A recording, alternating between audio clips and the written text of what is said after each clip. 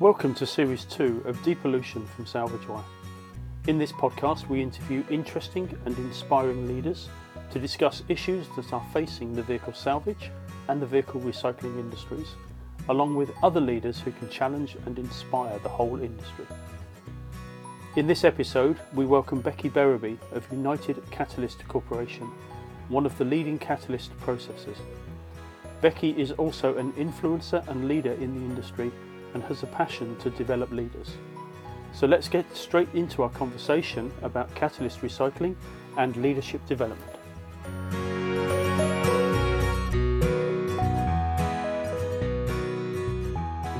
Becky, welcome to the Depollution podcast. Thank you for taking the time to talk to us. As a way of introduction, can you tell us a little bit about yourself, your career, who you have worked for, and obviously your current role and the company that you work for currently? Andy, it is a pleasure to be with you today. We are friends from at least 10 years in this industry, and I'm excited to just see what you're doing. And you always, like us, you always try to bring value to recyclers. And so I'm happy to be a guest. Thanks for having me.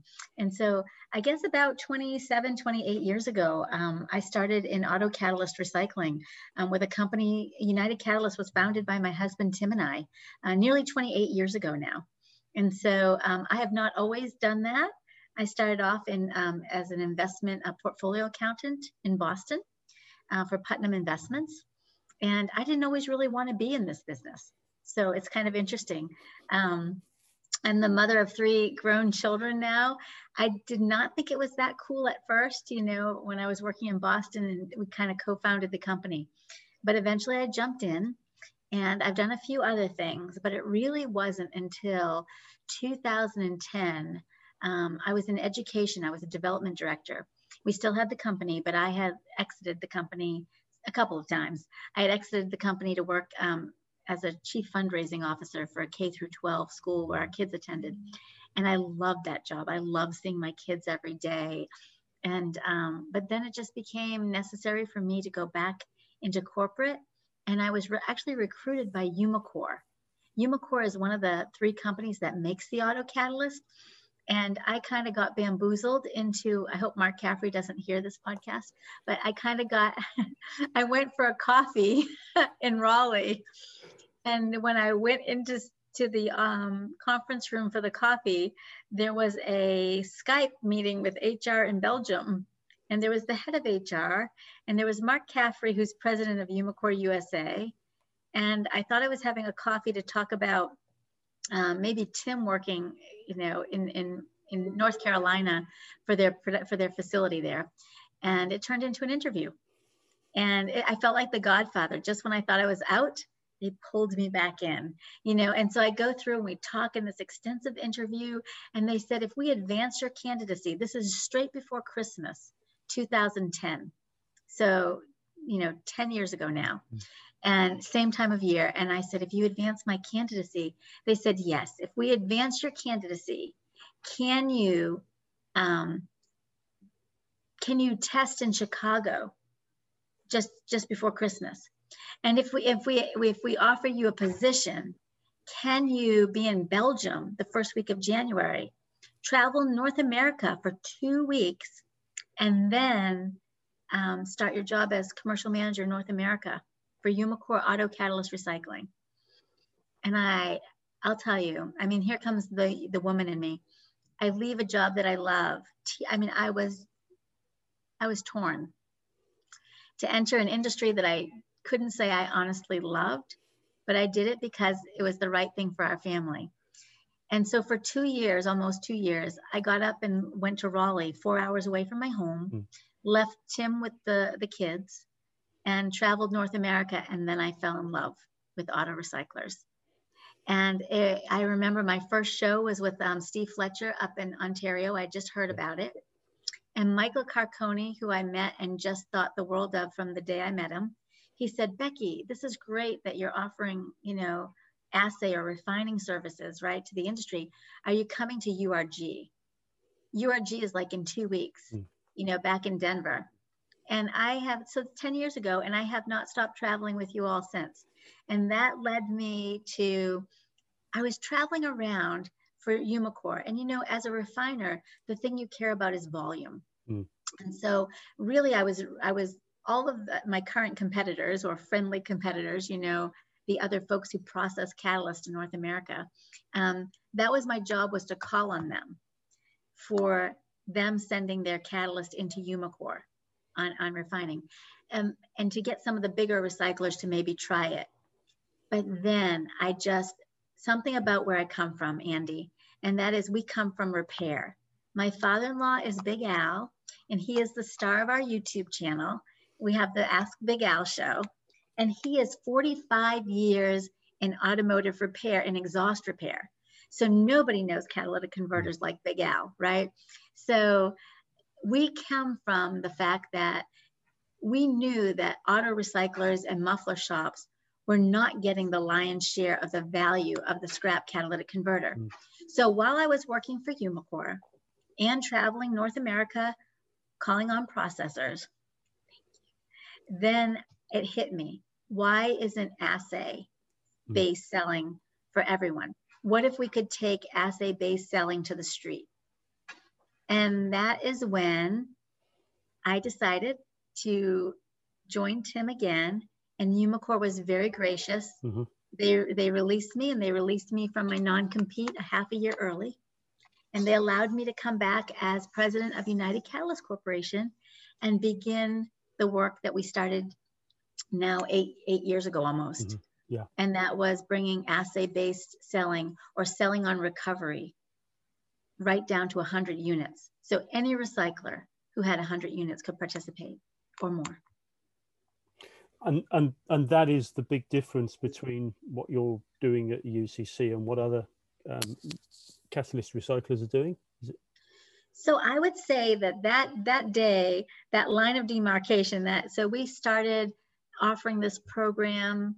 We were probably in our facility, and we started, I guess it was April of 2013. Mm-hmm. Because I stayed almost 2 years, 18 months with Umicore. And then it took another 6 months or so before Umicore released me from my non-compete. And so we released the assay-based program to the marketplace in 2013, where nobody wanted to try it. I mean, people were terrified to ship their converters away and wait for money. And we had companies like J.C. Cahill, from New England Truck and Auto. We had Pete's Auto and Truck Parts from Michigan. We had a few brave souls who were willing to ship that box and try assay. And I would say that now, 7 years later, we have probably turned 20% of the marketplace in North America to assay. And we caused all of our competitors to offer assay as well, including the smelters. So obviously there's more money in buying whole units because recyclers were leaving. You know, recyclers tell us maybe 5 to 45% on the table by selling whole units. Now you could, you know, it just depends. We don't know how much more money you're going to make on assay, but you will definitely tell us how much more you're making because it depends on how your current buyer is treating you. But I think we flipped the industry on its head, to be quite honest with you, and we made everyone have to react to that. And now the issue is, now that assay is broadly offered by almost all processors and smelters, now you have to talk about how you can be taken advantage of on assay. Yeah. So now that we got you to commit to a process that you can trust, because there's only one way to recycle a scrap catalytic converter, and that is to totally destroy it, to homogenize it, to blend it down to a fine powder, to test it scientifically. It's the only way to determine the true value of that converter.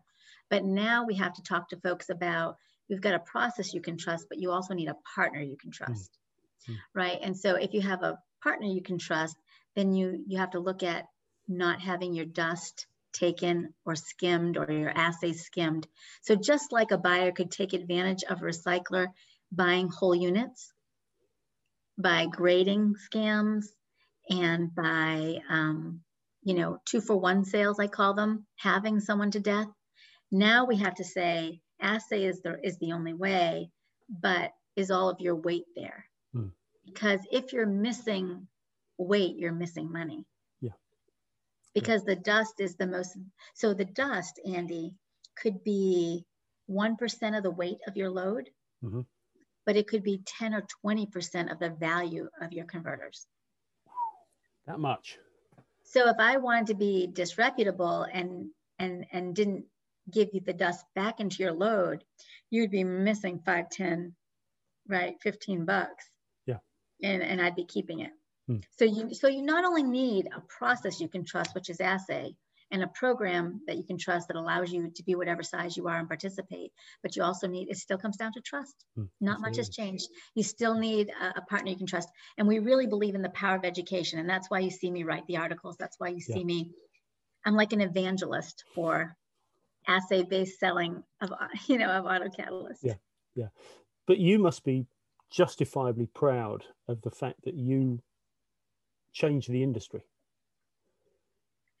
I was sitting in church. I'm not going to lie.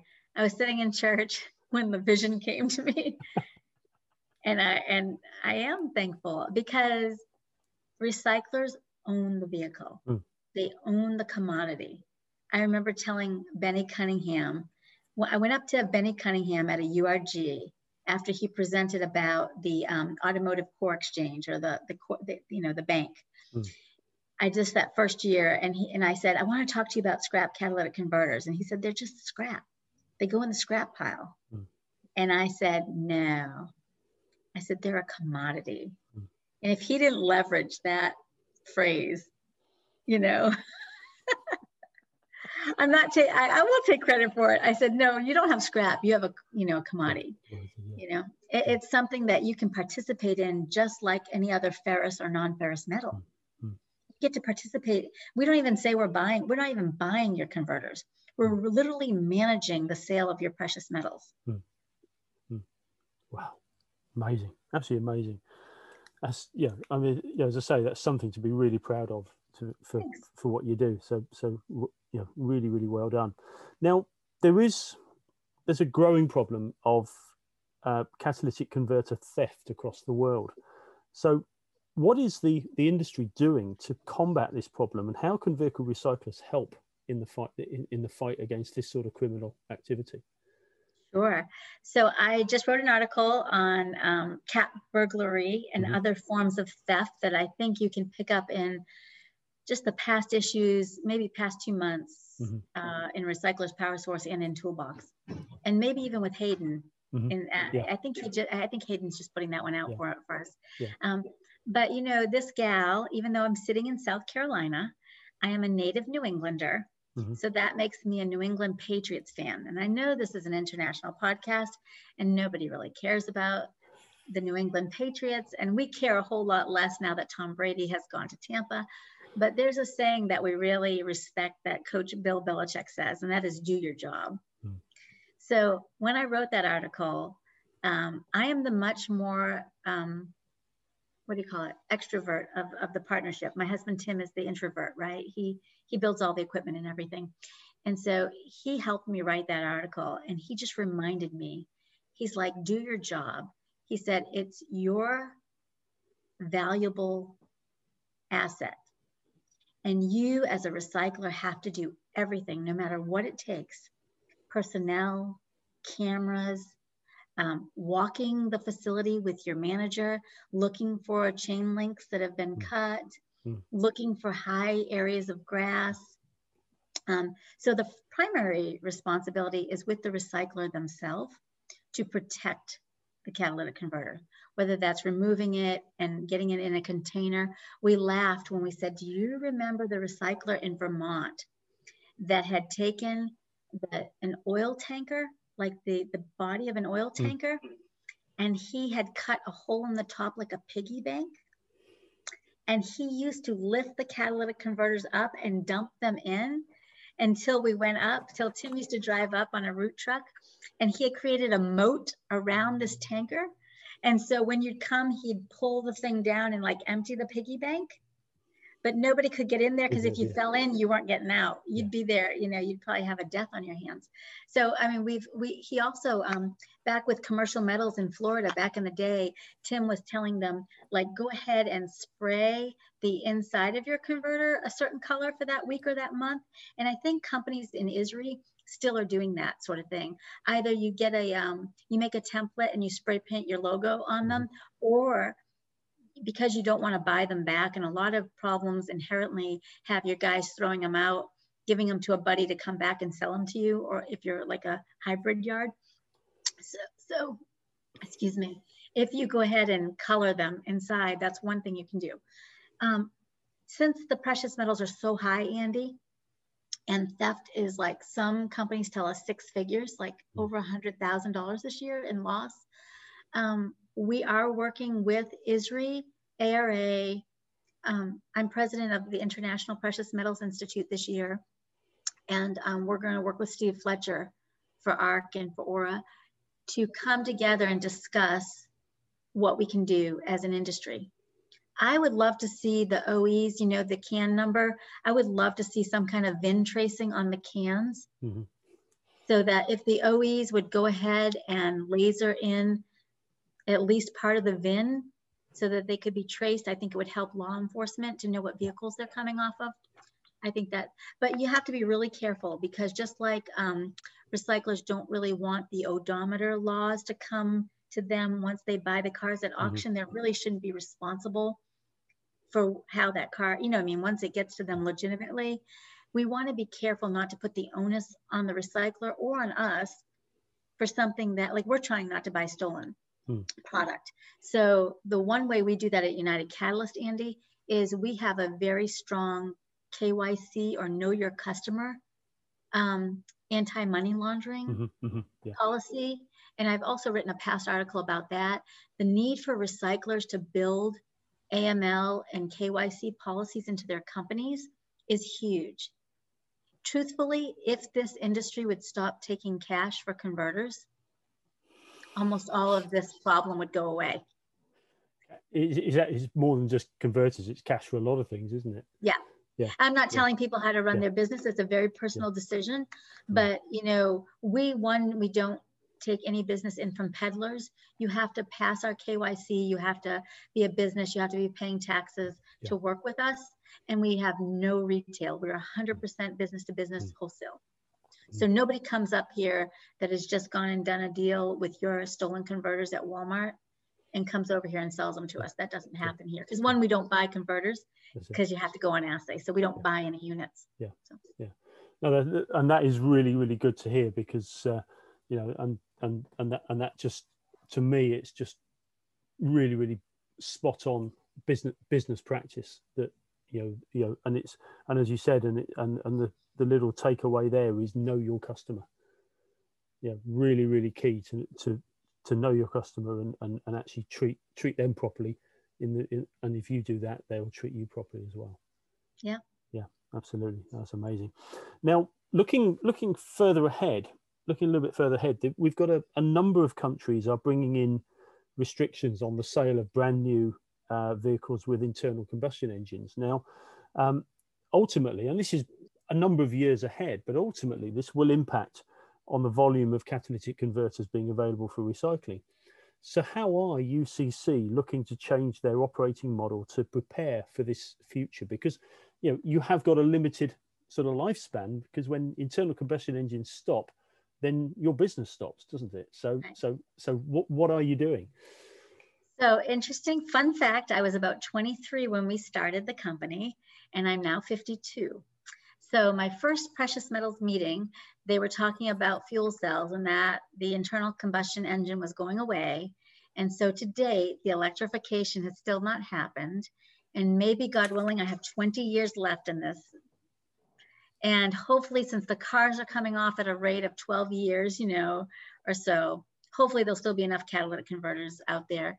But no, to pivot, let's talk about electrification and the ramifications of so I think, number one, Bloomberg just reported that hybrid car sales are outpacing, we all know this, electric, fully electric vehicles. And that is probably the trend that's going to continue. We're going to see more hybrids. Hybrid converters have an excellent value, so very high in value. So the PGM loadings are high in those, which is good for, because of the number of cold starts that a hybrid or a mild hybrid have to make. I myself wrote an article about the future of hybrids. So I went out and bought a mild hybrid. So I have a 48-volt powertrain assist so anyway, just fun fact. But I think what we're going to see, Andy, is even if we went 100% to electric vehicles, the fuel cells would have a high platinum usage.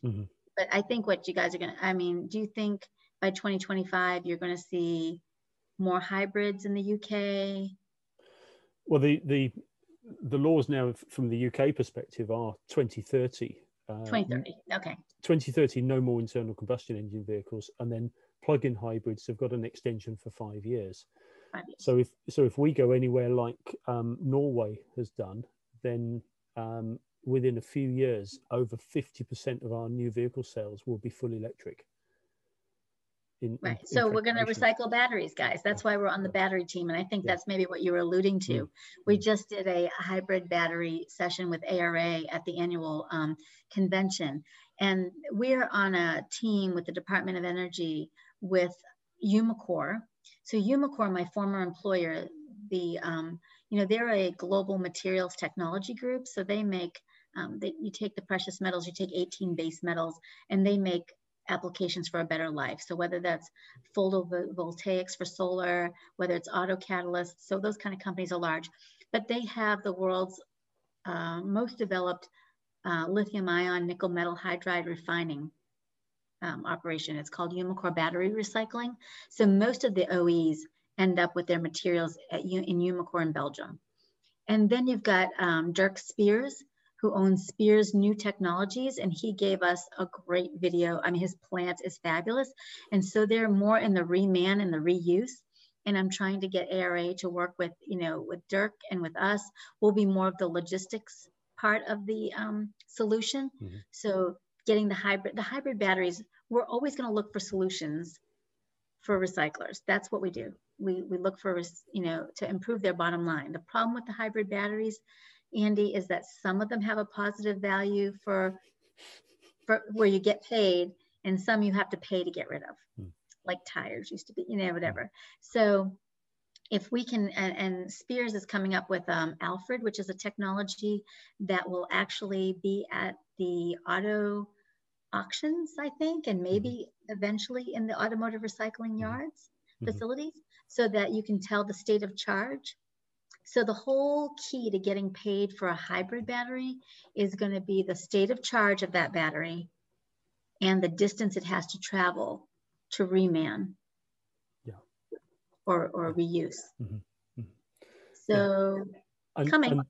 I'd say that was announced in November at the ARA. When is that going live? Is that live now? So unfortunately, we did not win the next prize in the DOE battery prize, but we are now meeting to discuss. That doesn't mean we're going to go away. We still have we've got Cox Automotive, we've got Schnitzer Steel, we've got Phoenix Automotive Cores and ourselves, we've got Umicore and Spears New Technologies, and we're all willing to put something in place for the recyclers. So we're going to continue meeting in January to discuss next steps. Yeah, brilliant. Yeah. But does that mean you're going to have to change the name of the company because... The cats and the bats. So we are working on, we're going digital, right? Every company is going digital. And we have a really cool, in catalytic converter recycling, everybody wants an app. But let me give you my 2 cents on apps. Apps are only as good as the person who develops them is willing to share the data with you. There's still a huge opaque problem with apps. Right? Because I can hide the amount of margin that I'm making on you, right? And so we're really, at United Catalyst Corporation, we're really committed to making recycling solutions that improve the bottom line of recyclers.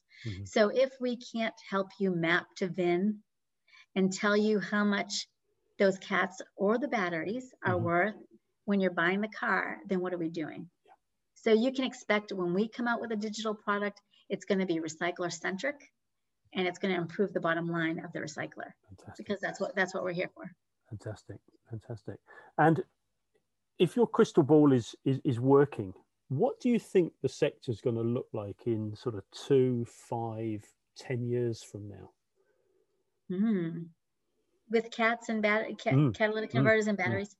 So yeah, I mean, as you've predicted, we're going to see less catalytic converters going into the recycling stream eventually, right? But we're 10, 15 years from that. And then maybe another 10 years because of their coming.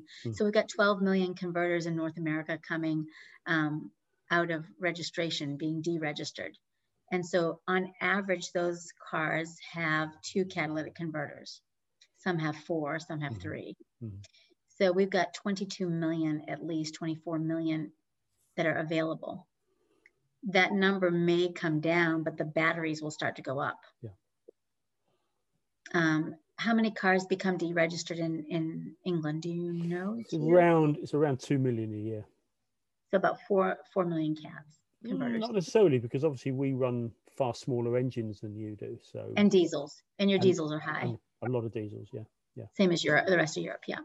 So yeah, maybe it's 3 million, but you know, you've got the problem with silicon carbide and the diesels. So that's been a pesky little thing. Has its moments, doesn't it? Has its moments. Now, looking back, you know, you've had a number of different positions across your working life, and you've not sat back and rested on your success. What drives you to continuously move forward, to grow your knowledge, your skills, and also your influence in the industry? I think people are basically motivated internally, right? And I am one of those people that I'm very forward thinking. So I probably was on Twitter like 10 years before my kids knew what Twitter was. So I'm probably an early adopter. I'm a bit of I don't know if you've ever heard of a thinking wavelength, but there's a gentleman that was he was a next door neighbor of Peter Drucker. And I apologize for the notifications. I shut them off on my computer, but I apologize. They keep coming through. But Peter Drucker's next door neighbor in Big Bear in California was a man named Tom Patterson. And Tom Patterson held over 100, he did Space Mountain. He held over 100 patents, including the ATM and Space Mountain. They say that Tom Patterson was Peter Drucker applied. So really interesting guy. And he was really big in creating strategic planning for companies also. So the reason why I mentioned him is I really had like an epiphany when I was working for the school and had to take them through a strategic planning process. But one of the things he says is that we have to get a clear picture of where we're at, you know, and any plan that is not based in reality is doomed to fail. He also talked about the thinking wavelength, and the thinking wavelength says that on a scale of 1 to 10, people are on this thinking wavelength. And number 1 is the grinders. They're people who are really good at doing a repetitive job, right? And then number 3 is like minders. They're people who are really good at supervisory work. And then number 5 is gatekeepers. They're more of our administrators. They manage up as well as managing down. Number 7 is a constructor. So they're the people in sales. They're very good. You know, they're people who build and take on things. And then number 10 in our organization is a conceiver. And a conceiver is someone that on the thinking wavelength, you usually only have 1 or 2 of them in an organization, or they eat the other one. You know, so pastors are usually high. Teachers are usually high. Steve Jobs, Bill Gates. You usually have only 1 conceiver in an organization. I've spent most of my career, Andy, in roles like sales, finance, being the fiduciary financial officer. That's, you know, things I didn't think I would do, but I'm really close to a 10. So I'm like probably a high 9. So I love the 30,000 foot. I'm the black hole of this company. So if you want to sell us something, if you want to set up your account, you want sales at UnitedCatalystCorporation.com. They try to keep me away from taking the instructions on the loads coming in, because we'll process the material any way you tell us. You know, you might have 15 locations and you have to have, don't tell Becky. That's the joke around here. Don't let her near taking any orders or setting up accounts. If you need terms, don't call. I mean, I'll give everyone my phone number, so I'm easily accessible. I'm very accessible, but you might not want to leave the details with me. So if that tells you somewhere, I'm somewhere between a constructor and a conceiver. So I live at about 20,000 feet. Yeah. So always forward thinking, always, you know, I love to read. Let me make a plug for the auto recycling between the lines. So on Facebook, we have a book club that we started about 2 or 3 years ago with about 200 or 300 people in it. And all we do in there, and I know you're part of that, Andy, auto recycling between the lines is our book club. And you know, I love to read. I'm a very slow reader. So for those of you out there, half of my library is on Audible, so that when I drive, I can, because I'll probably only get 5 or 10 pages read a night because I work too long. I'm working on work-life balance. But if you ask my team, I'm always like, that book is so great. So I get 20 copies. You remember the year at ARA when our customer giveaway was Ken Blanchard? That's another defining thing in my life, right? I did my master's in executive leadership in 2007 to 2009 with Ken Blanchard and the University of San Diego School of Business. Wow. So that I got to stay with Ken and Margie and live at their home once a month for 2 years and 2 weeks in the summer. So my leadership has, like, leadership to me, I take it right from Ken. Leadership is influence, but it's something we do with people, not we do to people. Also, feedback is the breakfast of champions. None of us is as, you know, good as all of us. You know, those kind of things all come from, those kind of things in my life all come from Ken. Wow. I mean, the opportunity to even talk to Ken, and I've met him once and spoken to him once, but and I love the opportunity to talk to him, but to actually live with him for a period of time. Wow. So, and we went through a house fire where they lost their home. But if you remember the ARA, where we got to have Gary Ridge, the CEO of WD-40, come in, that was because he was my professor on talent management and succession planning. So every single course in the Masters of Science, Executive Leadership, you have an academician and a practitioner. So you can have a guy from Apple with somebody from the University of San Diego School of Business teaching you that weekend in its executive cohort. So Gary, he was 40 years old when he became CEO of WD-40. And his management style was be bold, be brief, and be gone. And he got invited by Ken to do the MSEL program in San Diego, because that's where he lives, that's where WD-40 is. And he didn't think he had time. He had just become CEO. But it's so transformed, he did it. He did the MSEL. And it's so transformed the culture at WD-40 that they went from being this terrible hierarchy with one program, with one product, WD-40, and they were like 100 million, to being a tribal culture. And they transformed into a multi-product business now. And they're like the darling of Wall Street, right? They're close to $1 billion. And that's how because of that relationship, he was at SEMA endorsing the WD-40 car that was being done. And that's why he got to fly into Arizona. Was it in Arizona? So it was on his way home to San Diego. And then the Australians, you know, Gary Ridge is an Australian. So all the Aussies were in the front, Laurie Beecham, they were all in the front row. And they're like, he's our guy, man. He's our guy. And so that's one of the best things I get to do with ARA. I was also able to bring Michael Hyatt to the focused, focused leader. So anyway. Amazing.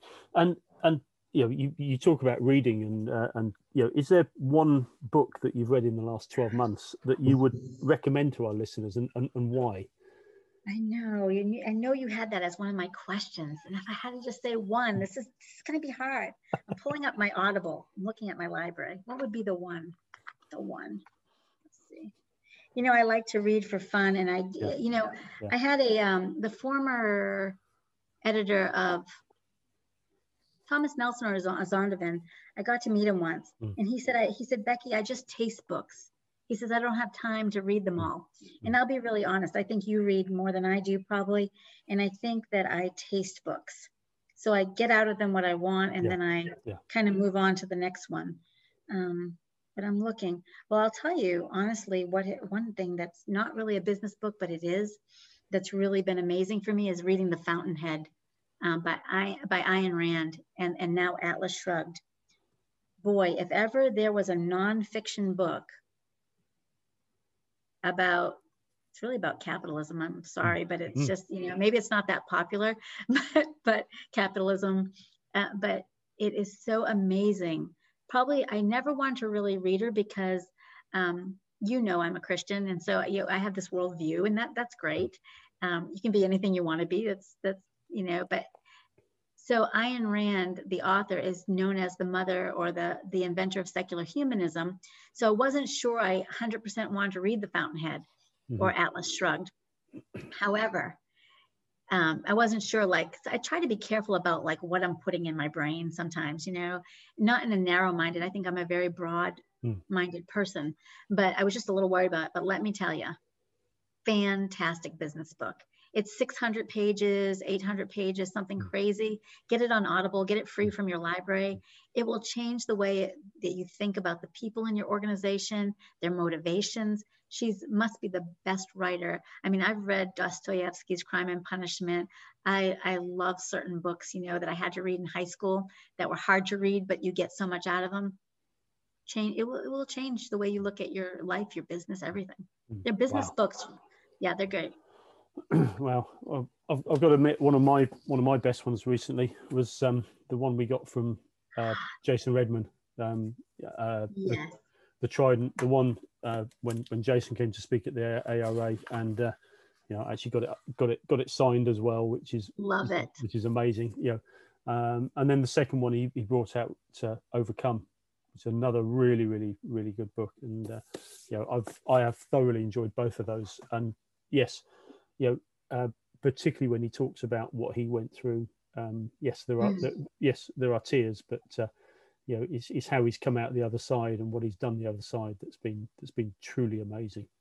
So Jason has been a gift to ARA. He has, very much so, and really, really impressed. And then I've got to be honest. You mentioned Ken Blanchard earlier, but Servant Leadership in Action. Ken Blanchard and Renee Broadwell, which is basically going through Ken's address book and getting his contacts to write about a specific subject, and it's Ken's contact list. It is, that is how I came to know Ken. Is he came to Spartanburg, South Carolina, for his servant leadership organization. And I was asked to drive him to the local bookstore to meet the owner. And that's when he introduced me to the MSc, the Masters of Science in Executive Leadership. But you know what? Ken brings home a lot of strays, and I was just one of them. But I mean, he brings home the cab driver, the livery, the guy who takes him to the airport. One time, no joke, I was getting they sent a black car to take me to the airport, Andy. And this gentleman driving me said, "Did you know Ken is on my board? I'm a prince and I'm a king in Africa of a tribe." And he hands me this portfolio, and it shows, what the work he does in Africa. And there it is, Ken Blanchard's on his board of directors. And I was like, of course he is. Wow. The man is servant. The man is a servant leader in action, for sure. Absolutely, absolutely. And just slightly, just sort of going back to business. If there's one thing that the US government could do that would have a really, really massive benefit to your industry, to the catalyst recycling industry, what would that be and why? Sure. Well, the government. So when I worked for Umicore, Mark Caffrey was my boss, and he's now president of Umicore USA. And he testified before the US Senate Natural Resources Committee. And he said that if North America would fully recycle its automobiles, its appliances, and its electronics, it would become the Saudi Arabia of critical technology materials. and we would never go to another country for rare earths, for anything. And I think that if, and you know, I've had a daughter that's been at the White House and on Capitol Hill the past 2 years. And I think if the laws in our states and in our country would become more pro-recycling, and from an educational standpoint, we could back up pro-recycling laws, I think we could accomplish that, because there's nowhere near 95% of our electronics, our appliances and our cars being recycled, no matter what we say. We know things are sitting in yards, sitting in people's properties. And I think if the government would back us up, I'll give you a quick example. When I left Umicore and we looked for a property to put United Catalyst in again, the city of Spartanburg had so many laws on the books because they thought we were going to be an eyesore. We couldn't be near a school. We couldn't be near a body of water. We couldn't be near a church. We couldn't be, there were so many laws that we went through every property in Spartanburg County, and we could not get approved on any building. And then Greenville accepted us. So I would say if they would have a pro stance toward recycling and start removing some of the barriers to electronics and automobiles and appliance recycling, they would be doing themselves the best good, because they would be harvesting the urban mine, the mine that is above ground, which is so much far less damaging to the environment than mining itself. Absolutely. So 80% of the world's precious metals come from mining, and 20% comes from recovery of recyclables, of which auto catalyst is the largest part. But can you imagine if we could just harvest that? Yeah. Amazing. Wow. What a thing to think of. And then the final question, and we ask this of everybody on the podcast: what was your first car? And do you have any special memories of that car? Absolutely.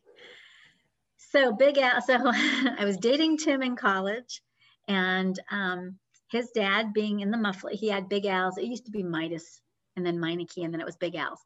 So they got me a 1985 Jeep Cherokee Laredo. Gorgeous. Silver. I mean, I love cars. Silver rims. It was jacked up just a little bit. It was red. Said Laredo on it. Hard top, soft top. It was absolutely beautiful.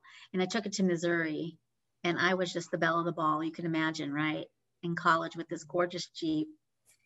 And then I don't know what happened, but I had a problem with the gasket cover, and I blew the engine on the way home from school. Sad.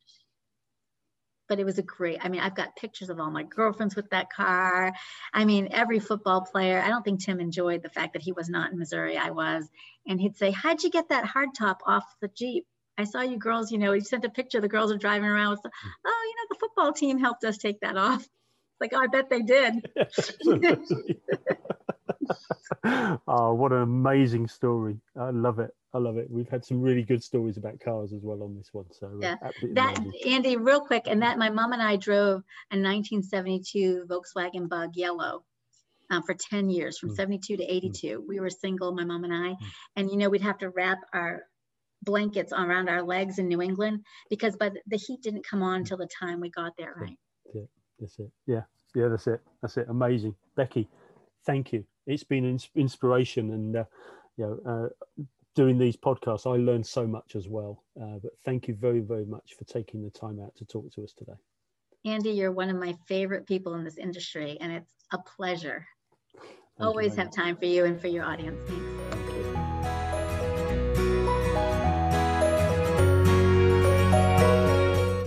That was amazing. Thank you. A big thank you to Becky for her time and her knowledge. You will find details on how to contact United Catalyst Corporation in the notes for this podcast. Please also subscribe to the podcast, and please take the time to like and share this podcast and give us a rating on your podcast app. Thank you for your time, and we'll see you on the next podcast.